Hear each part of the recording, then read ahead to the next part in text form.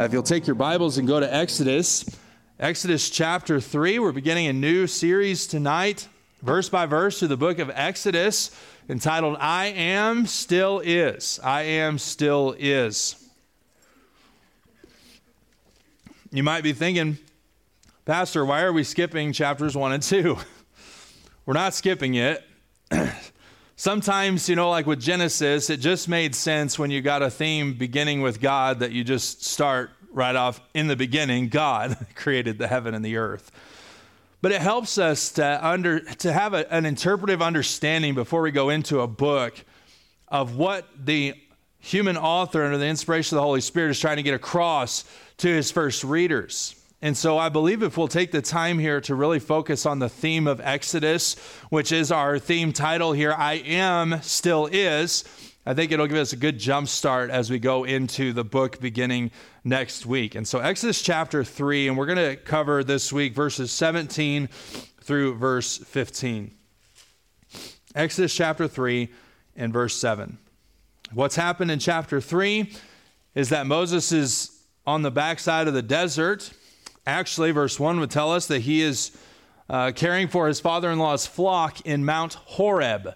Mount Horeb is also Mount Sinai, same mountain. And so that's where he is. And if you remember, of course, he comes across a bush that's on fire, but is not being consumed. And he says, I shall turn aside and see why this bush is not consumed. And so he goes, and it was God speaking to him out of this burning bush. And so we're going to kind of come in the middle of this. And of course, obviously, we'll cover chapter 3 here in just a few weeks. And so we're not going to go into great detail. Just want to highlight some points from this that really give us the thrust as to what God is doing with the book of Exodus. So Exodus chapter 3, verse 7. And the Lord said, I have surely seen the affliction of my people, which are in Egypt, and have heard their cry by reason of their taskmasters, for I know their sorrows. And I am come down to deliver them out of the hand of the Egyptians, and to bring them up out of that land unto a good land, and a large, unto a land flowing with milk and honey, unto the place of the Canaanites, and the Hittites, and the Amorites, and the Perizzites, and the Hivites, and the Jebusites. Now therefore, behold, the cry of the children of Israel is come unto me, and I have also seen the oppression wherewith the Egyptians oppress them. Come now therefore, and I will send thee unto Pharaoh, that thou mayest bring forth my people, the children of Israel, out of Egypt. And Moses said unto God, Who am I that I should go unto Pharaoh, and that I should bring forth the children of Israel out of Egypt? And he said, Certainly I will be with thee, and this shall be a token unto thee that I have sent thee. When thou hast brought forth the people out of Egypt, ye shall serve God upon this mountain. And Moses said unto God, Behold, when I come unto the children of Israel, and shall say unto them, that God of your fathers hath sent me unto you, and they shall say to me, What is his name? What shall I say unto them? And God said unto Moses, I am that I am. And he said, Thus shalt thou say unto the children of Israel, I am hath sent me unto you. And God said moreover unto Moses, Thus shalt thou say unto the children of Israel, The Lord, there's I am, Jehovah, Yahweh, I am, God of your fathers, the God of Abraham, the God of Isaac, and the God of Jacob, hath sent me unto you. This is my name forever, and this is my memorial unto all generations. And so the title of our message tonight is the title of our theme, I Am, Still Is. May God bless the reading of his word. You can be seated.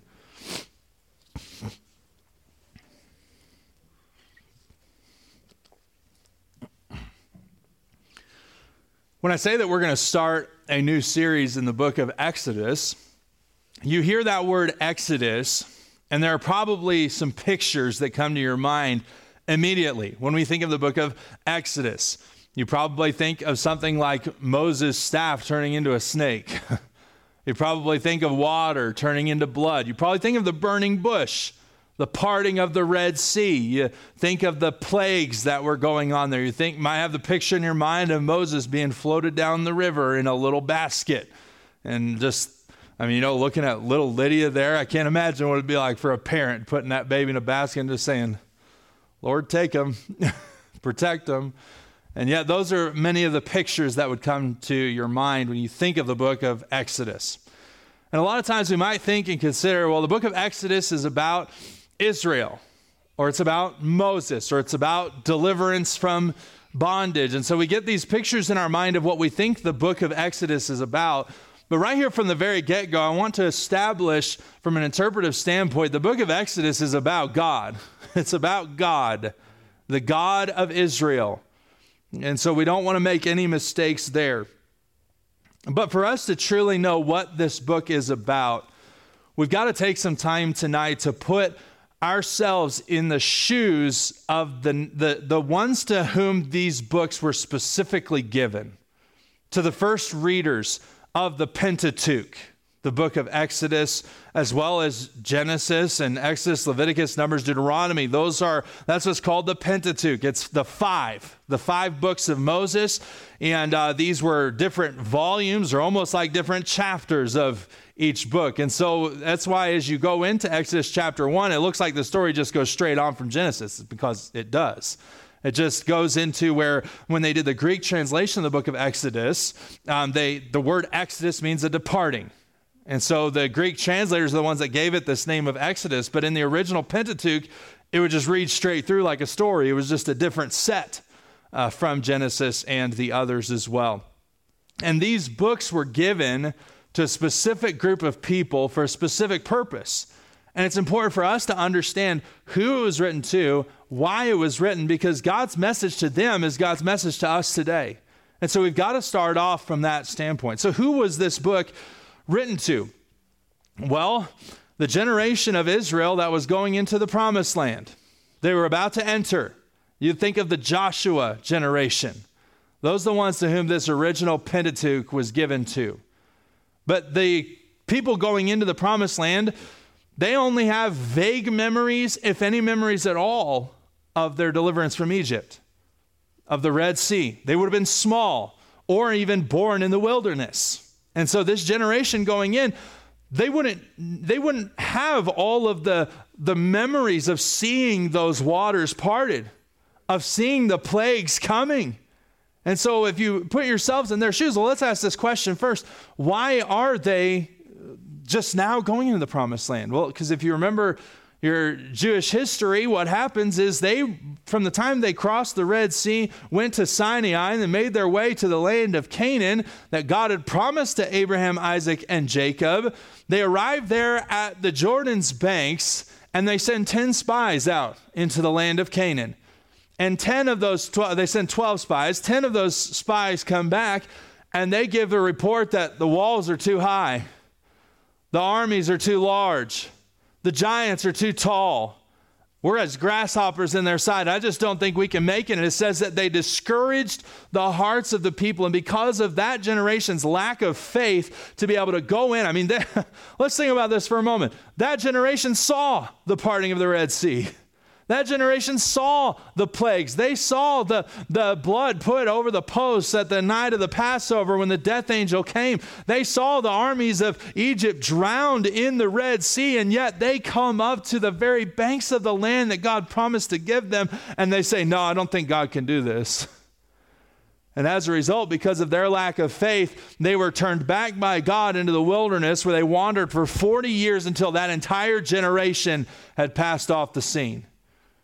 So now you've got the young people, those who were small, coming across the Red Sea. They don't remember much of it. They've had their own children who don't know anything of it except for the stories and the legends that they've heard over the last 40 years. And now here they are back at the banks of the Jordan River, and they see the same walls, and they know the same giants are there. And they know that it's going to be just as difficult, that there's all the military and these strong kings in these mighty cities. And as they're standing on the banks of the promised land, I mean, they're right there. They're this close that I just wonder if the doubts began to come back into their mind. How do we know that this is going to be a success? How can we trust that if we enter into this promised land, that God is going to allow us to conquer these armies? I mean, and so when you think about it, they are considering, they've got an uncertain future in front of them right now. And what Moses has done is he has written these 5 books before he passes off the scene, right before they enter the promised land, and he is giving it to them. He gave them Genesis as we looked over the last year and a half or so. He gave them Genesis to show them the God that called their fathers into this covenant relationship. And we saw throughout the book of Genesis that there was obstacle after obstacle after obstacle and mistake after mistake and failure after failure that God still overcame to preserve their lives down there in Egypt. He gave them that so they would know who their God was. And now as we transition into the book of Exodus, he wants to show them what their God did for them. He wants to show them why they can trust God. He wants to show them the God who is with them today was the same God that was with their fathers before. And so as they're considering how are we going to conquer this land and how do we know that God is with us, the book of Exodus has all the answers to their questions.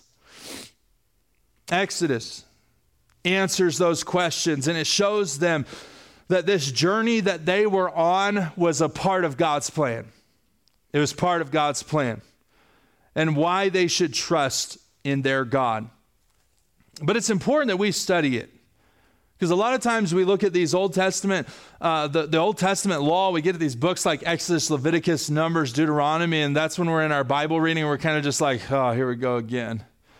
The tabernacle and all these different loops and holes and tatchets and vessels and, how does that edify me? Well, what we need to understand is this, that there are times in our lives when, like the nation of Israel, we face an uncertain future. There are times when we wonder if God can come through in this situation in my life. We've got obstacles that we face. We've got battles that have to be fought. We've got struggles that have to be wrestled with. And we can ask ourselves the same question. How did I know that this is God's plan? How can I know that I can trust God to get me through this? And that's what Exodus answers for us. This idea that I am still is.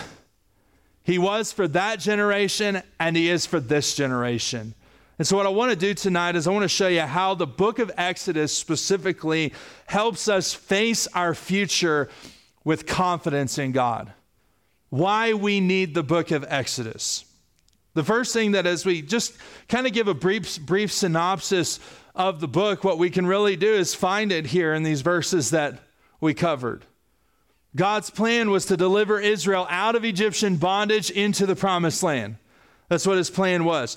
It says in verse number 7 that the Lord said, I have surely seen the affliction of my people which are in Egypt, and have heard their cry by reason of their taskmasters, for I know their sorrows. Now, what's happened here between Genesis chapter 50 and Exodus chapter 3 is that Joseph's generation passed off the scene. And in fact, about 400 years have passed off the scene. And it tells us in chapter 1 that a king rose up that knew not Joseph. And this king was violent. This king was fierce. And he saw the population gain amongst the Israelites was out of control. And so he began to oppress them and to make them serve with rigor. And they began to beat them and whip them as they were working in this hard servitude. And so you've got this king who is violently oppressing God's people, and God steps in and he says this, I've seen their affliction, I've heard their cries, and I know their sorrow. See, I want you to know tonight that God sees and he hears and he knows the evil that we face because of sin. The evil that man suffers. The Israelites were suffering under this bondage because the king of Egypt was evil. And evil men who gain absolute power will do things that are absolutely evil. And that's what was going on there. But still today, this world is full of evil because man's heart is evil. That's why we have terrorist attacks. That's why we have mass murders and massacres. That's why we have armed robberies and hate crimes and race crimes and the taking of unborn innocent lives. I mean, we can look at all the violence and all the evil that surrounds us and we can wonder, where's God in this? That's what a lot of people ask.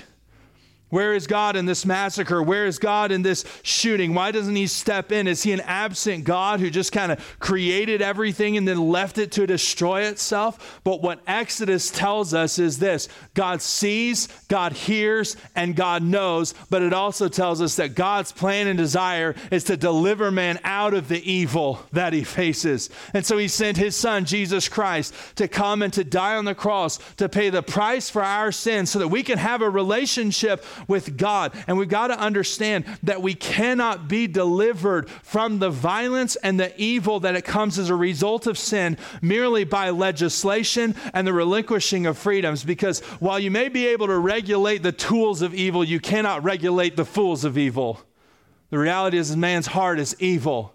And it is wicked. And the only way to stop the violence, the only way to stop the evil and end the sin is to change the heart of man. And what the Bible teaches us is that in the new covenant, when Jesus came, that he would remove the heart of stone and he would replace it with a heart of flesh, one that's tender, one that's soft, one that isn't so cold-hearted that it could take the life of an unborn child. He's got to replace and refine the heart of man for evil to be changed. And the good news is that Jesus can do it.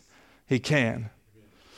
When God saw our affliction and he heard our cries and he knew our sorrows, he came and saw our sinful condition and he came to deliver us. Praise his name for it.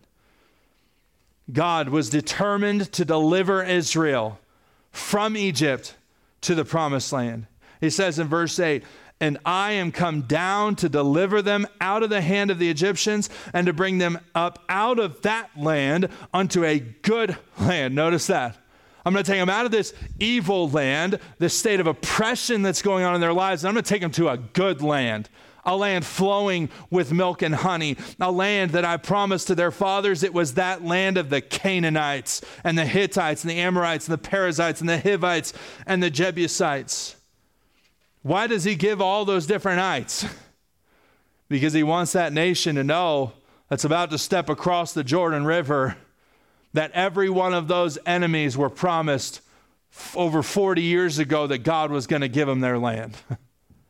He wants them to know, I've got a plan here. My plan is to deliver you out of Egypt into the promised land. And he's going to send Moses to do it. Verse 9, "Now therefore, behold, the cry of the children of Israel has come unto me, and I have also seen the oppression wherewith the Egyptians oppress them. Come now, therefore, and I will send thee unto Pharaoh, that thou mayest bring forth my people, the children of Israel." He doesn't just say my people. He wants these Israelite readers to understand, you are my people. The children of Israel are my people. And he says, I want you to bring them out of Egypt. And so what is God's message here? I mean, again, let's put ourselves in the shoes of the original readers. What are they going to get from something like this? That God had a promise to their fathers that he planned to fulfill in their lives today. That his promise had not lacked. He had not failed to come through in that. But that just as he delivered the previous generation from their enemies in Egypt, he was also going to deliver them from their enemies in Canaan. That's what he wants them to get. And so God's showing them that this was his plan all along. First of all, to deliver them from Egypt and to bring them into the promised land. And so what you find in the book of Exodus is that's what the first 15 chapters are about. Is God bringing them out of Egypt, delivering them out of this oppression, delivering them out of this bondage that they were going through. The second part of God's plan was this: to free them to serve him. To free them to serve him. You see, what happens in verse 11 is Moses is questioning now. It says, Moses said unto God, "Who am I that I should go unto Pharaoh, and that I should bring forth the children of Israel out of Egypt. And he said, certainly I will be with thee.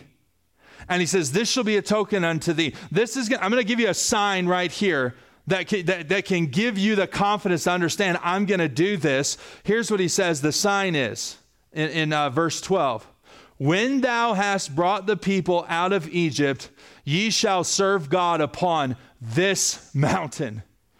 Right here, where the burning bush is, right here where I have met with you, I'm telling you this right now, that when you bring them, when you bring them out of Egypt, you're going to serve God. You're going to serve me right here on this mountain.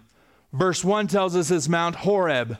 Later on, it's called Mount Sinai, and that is where God reconfirms the covenant with the nation of Israel and gives them the law and gives them further promises and begins to establish the worship of God. He wants them to understand that my plan is to deliver you out of Egypt, not for you to just go on and do whatever in the world you want, but it's to bring you to a place where you can serve me and worship me and have a relationship with me like all of humanity was created to do. That's the goal here. And so as God calls them my holy nation, he's going to bring them out to serve him. And so what you have here is that chapter 16 through 19 then is about the journey from the Red Sea to Mount Sinai. To bring them out, to do exactly what he said. I told Moses, I'm going to bring you out and you're going to serve me in this mountain. And so chapter 16 through 19 is that journey from the Red Sea to Mount Sinai. And then what you have is chapters 20 through chapter 24 is God gives them the 10 commandments. In chapter 20, the moral law, the moral establishment of God's covenant, as well as a host of other laws and different things. And then you get into chapters 25 through chapter 40, and it gives the construction of the Ark of the Covenant and the construction of the tabernacle and the establishment of the priesthood. And what you see in all this going on in the book of Exodus is God saying this, I see you. I hear your cries. I know your sorrows. And my plan is not for you to remain in that oppressed condition, but I'm going to deliver you out and I'm going to free you from that domination of slavery. And I'm going to free you to willful service. Willful service to the God who delivered you out of slavery. There's a difference between slavery and service. Slavery, it means that you're forced into this. Now, there were consequences if you didn't serve God as his redeemed people, but the reality is the motivation. See, that's where the Pharisees messed up in the New Testament.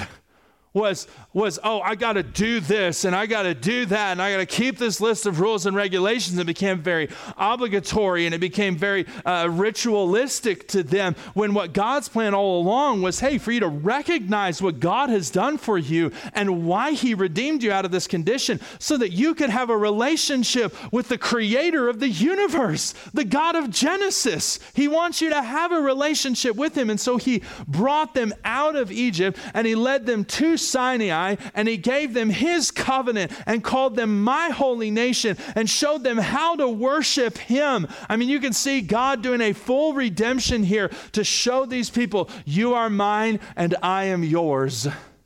Talk about a wonderful relationship and an opportunity that they had here. And so his purpose in delivering them from Egypt was for them to serve him in Canaan. That was his purpose. That was his plan. And so what's the message here to Israel as they're standing on the banks of Jordan about to cross the promised land? Well, first of all, it's this. God delivered them from their enemies. God will deliver you from your enemies. Second of all, it's this. God delivered them out of Egypt to a relationship of service to him. So what does God want for them in Canaan? For them to cross the banks of Jordan and not to adopt the worship of the Canaanites, not to adopt the religious system of the Hivites and the Perizzites and the Jebusites, not to go out and just live however they want. No, he called them out of Egypt, and he did all these miracles and all these wonders along the way, and he was going to do more in the land of Canaan, and he was going to give the entire land of Canaan into their hands, and the reason why was so that they could serve him in their land. That's what he wanted to do. Can I just remind you today that when you call upon Christ to be your Savior and he delivers you and redeems you out of the bondage of sin, he doesn't want you to just go and live however you want. There ought to be some kind of respect, some kind of reverence for a God who would spend so lavishly upon us, who would leave the glory of heaven and take on a human flesh and subject himself to the violence and evil that was our fault, not his, and to give his life on the cross for our redemption. There ought to be a certain reverence within us that doesn't say, oh, I've got to go to church on Sunday, but I get to go to church on Sunday, and I get to worship God and sing his praise and be with his people and serve him and share him with my community, and I ought to live a life that is holy. I mean, let's remember that in 1 Peter chapter 2 and verse 9, it says, but ye are a chosen generation, a royal priesthood, a holy nation, a peculiar people, that you should show forth the praises of him who hath called you out of darkness and into his marvelous light. His plan is not for us to take the life that he has redeemed and go live for whatever we want to live for. It's to live that life in service to him, willful service to him. And anytime our service to him becomes obligatory, we need to go back to the cross and remember what he did for us. And that'll put us back in the right place. God's plan was to deliver Israel from a life of slavery in Egypt to a life of service and worship in the land of Canaan. And that's what Exodus is about. But here's the reality. Before they could really be delivered from all their past in Egypt, and before they could really have their enemies delivered into their hands and find victory in the land of Canaan, they needed to know who the God was that they were serving. And so when Moses comes and he says, well, when I go and I tell them that you've sent me to them, what do I tell them your name is? They're going to say, who is the God of our fathers? Who do I tell them? And God says to him in verse 14, and God said unto Moses, I am that I am. That's a weird name. When you look up, this is really a double name here. It's I am in the original. What it is, that's emphasizing what the name means, and that is this: I exist. I exist. I'm the self-existent one. I'm the real one. I'm the true one. I'm not the gods of Egypt. I am God. Well, why is he naming himself I am? Why is he naming himself Yahweh? Why is he naming himself Jehovah? Well, because it's possible that these children of Israel who are now on the banks of the promised land, that they were too young to remember the Red Sea, and they're too young to remember the plagues, and they're too young, or maybe they don't have any recollection because they weren't even born yet. All they've heard is legends. All they've heard is stories. And yet as they're coming through this, they're wondering, I'm sorry, I'm getting a little bit ahead of myself. Let me go back to the children of Israel in bondage right now. They've heard about the God of Abraham. They've heard about the God of Isaac. They've heard about the God of Jacob, but they're sitting here thinking right now, where has he been in all of this? What about our slavery? If he was a God who really loved us, why would he allow us to suffer this way? If he was the real, maybe he is just a legend. Maybe he is just like one of the other gods out there that everybody just tells us about, but nobody ever sees or hears from. What if he's just one of those? And God is telling Moses, I want you to go down and tell them that the God of their fathers, the God of Abraham, the God of Isaac, the God of Jacob, is coming to deliver you out of Egyptian bondage. And they ask you, well, who is that? I want you to tell them this: I am. I am real. I do exist. In the words of Coach Prime lately, I'm coming. That's what he's been saying since he got here to see you. I'm coming. That's what God's saying. I'm coming for you. I'm going to deliver you. I'm going to bring you out of this, and I'm going to do it quickly. I am that I am. And then it says that he's to tell them that this was the God of their fathers, the God of Abraham, the God of Isaac, and the God of Jacob hath sent me unto you in verse 15. And then he says this, and this is my name forever. This is my memorial unto all generations. He says, I want every single generation to understand that I am not just the God of Abraham and the God of Isaac and the God of Jacob, but I am your God, and I am still here today. While Abraham, Isaac, and Jacob are gone, I am still here today, and I can still come through for you the very same ways that I came through for them, and I'm going to. That's what God's telling him.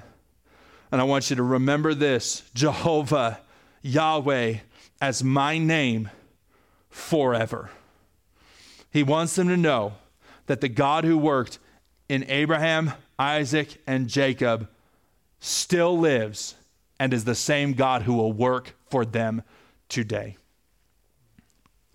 So why did God give this book to the children of Israel standing on the banks of the Jordan River? He gave it to them because he wants them to know that the God who worked in their fathers back in Egypt is still the same God who will work for them today. He wants them to know that the same God, as they stand on the banks of the Jordan River, the God who is with them is the God who parted the Red Sea waters. He wants them to know that the God who is with them as they go in to conquer the walls of Jericho is the same exact God who brought the plagues upon Egypt, who brought frogs out of nowhere out of the river, the God who turned the dust into lice, the God who sent hail from heaven to destroy all the crops. He wants them to understand that the God who worked all these miracles, brought water from a rock to feed millions of people, and the God who rained down manna from heaven, and the God who allowed their shoes not to wear out and their clothes not to wear out. He wants them to know the miracles that God has done are not just the miracles of your fathers who just died in the wilderness. It's the God of the miracles that he'll perform in your life. He's the same God who will part the Jordan rivers. He's the same God who will bring those walls down. He's the same God who will go before you and fight against your enemies.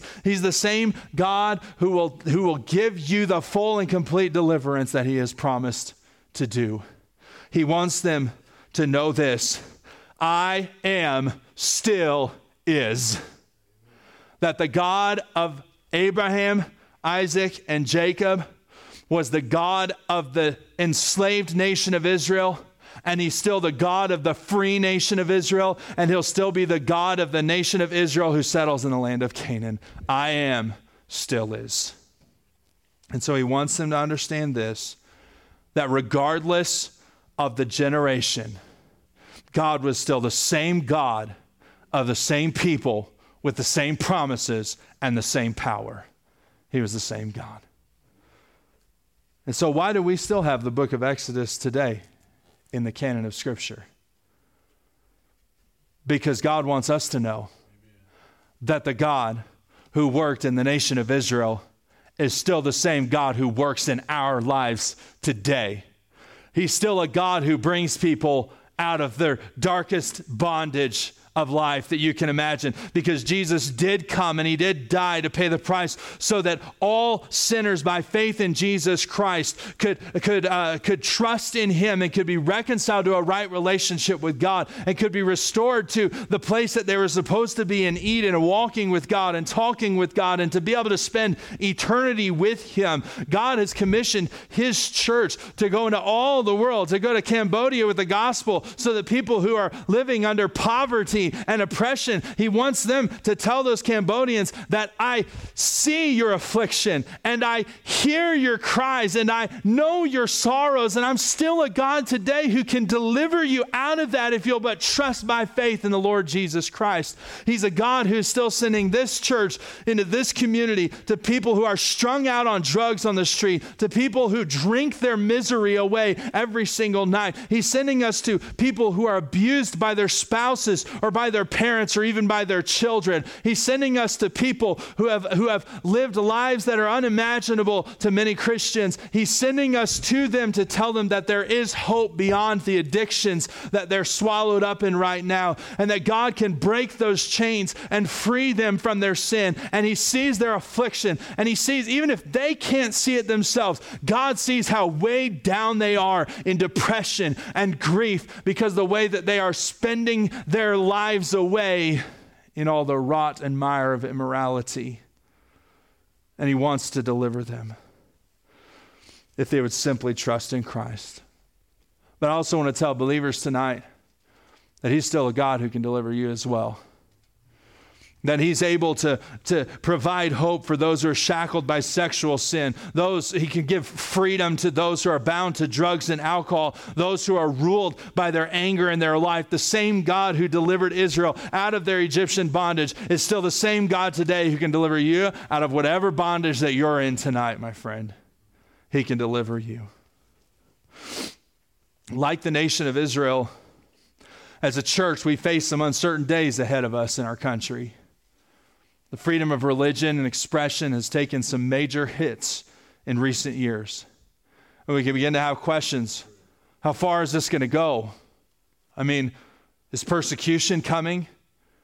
Are churches going to lose their tax exemption status? What if they've got to pay property taxes? They're going to have to sell their buildings. Is the church going to have to go underground?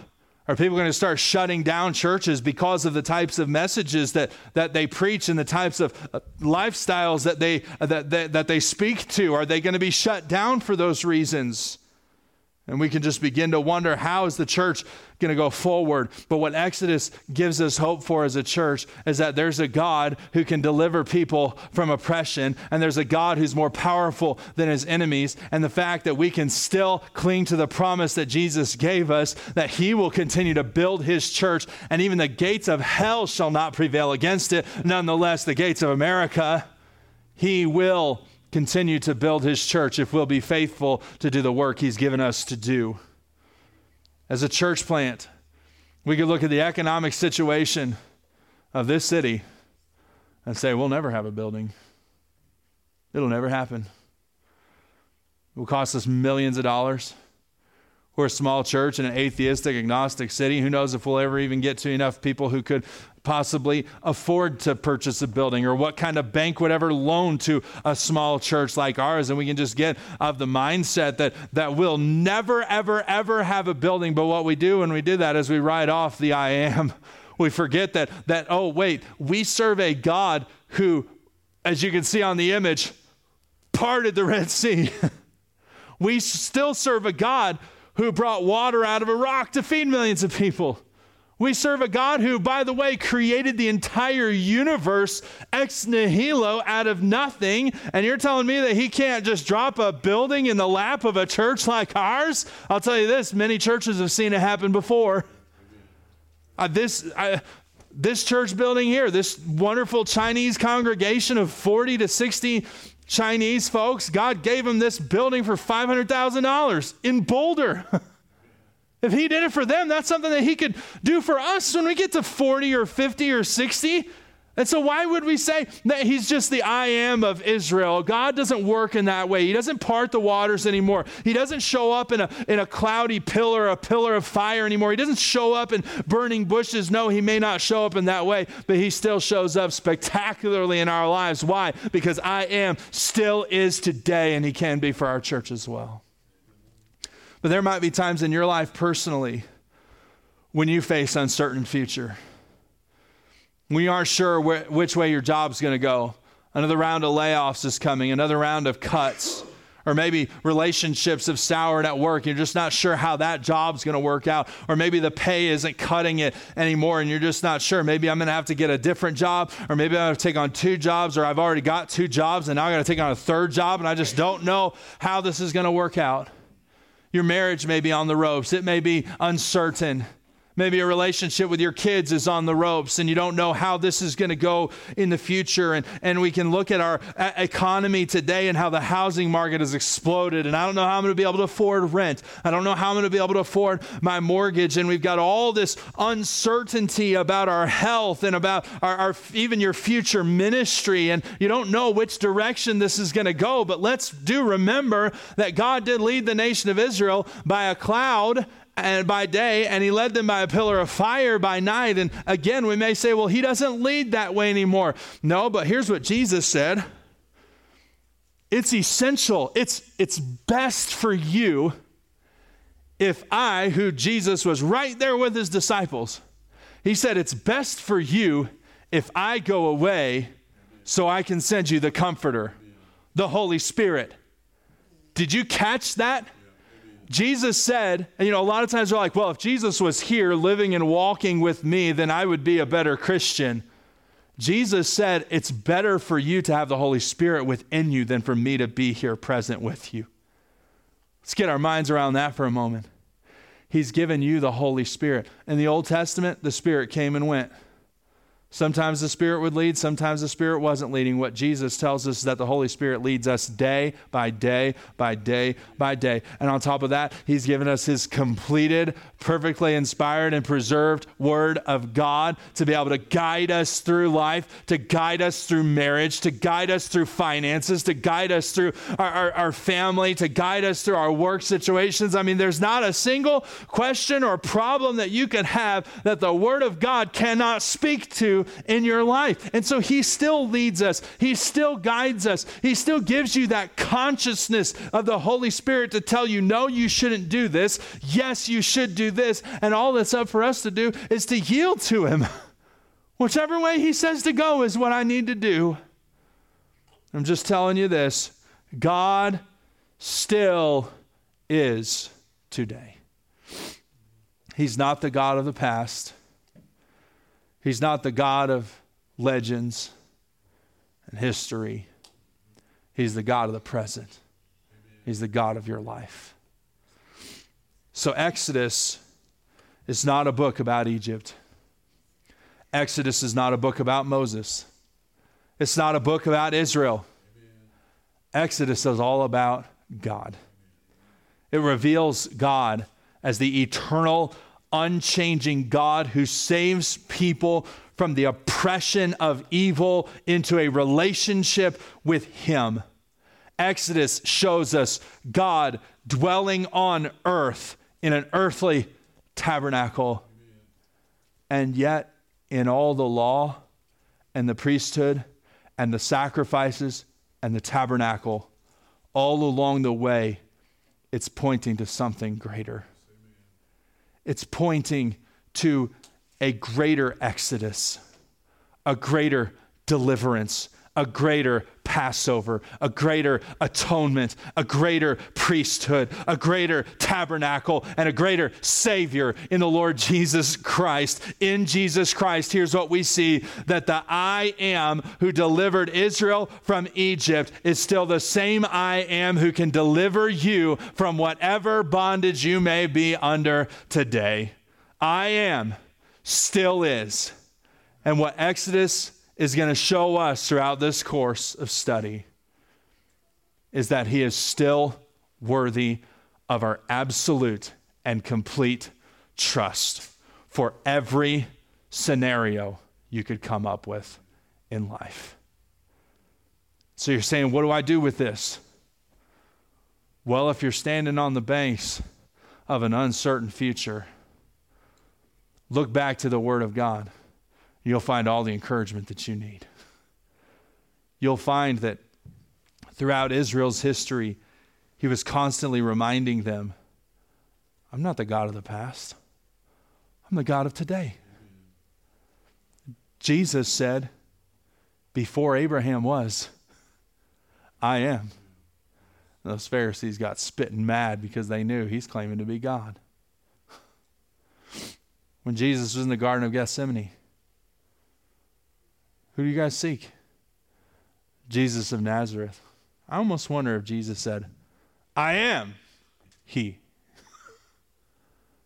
They fell down backwards. He died on the cross for our sin, gave his life for us. But he didn't stay in that tomb. He rose again and ascended and is seated at the right hand of the Father. And today, he still is I am.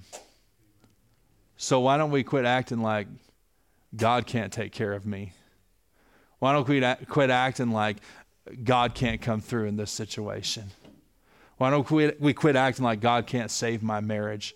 God can't save my finances. Why don't we quit acting like God can't do the impossible in our church? Why don't we quit acting like God can't do the impossible in the lives of atheists and agnostics and college students and drunks and druggies and all the different lifestyles that we have here?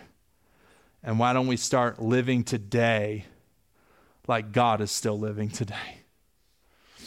Father, we thank you so much for the God that you are. You're a God who still reigns supremely and sovereignly over the universe.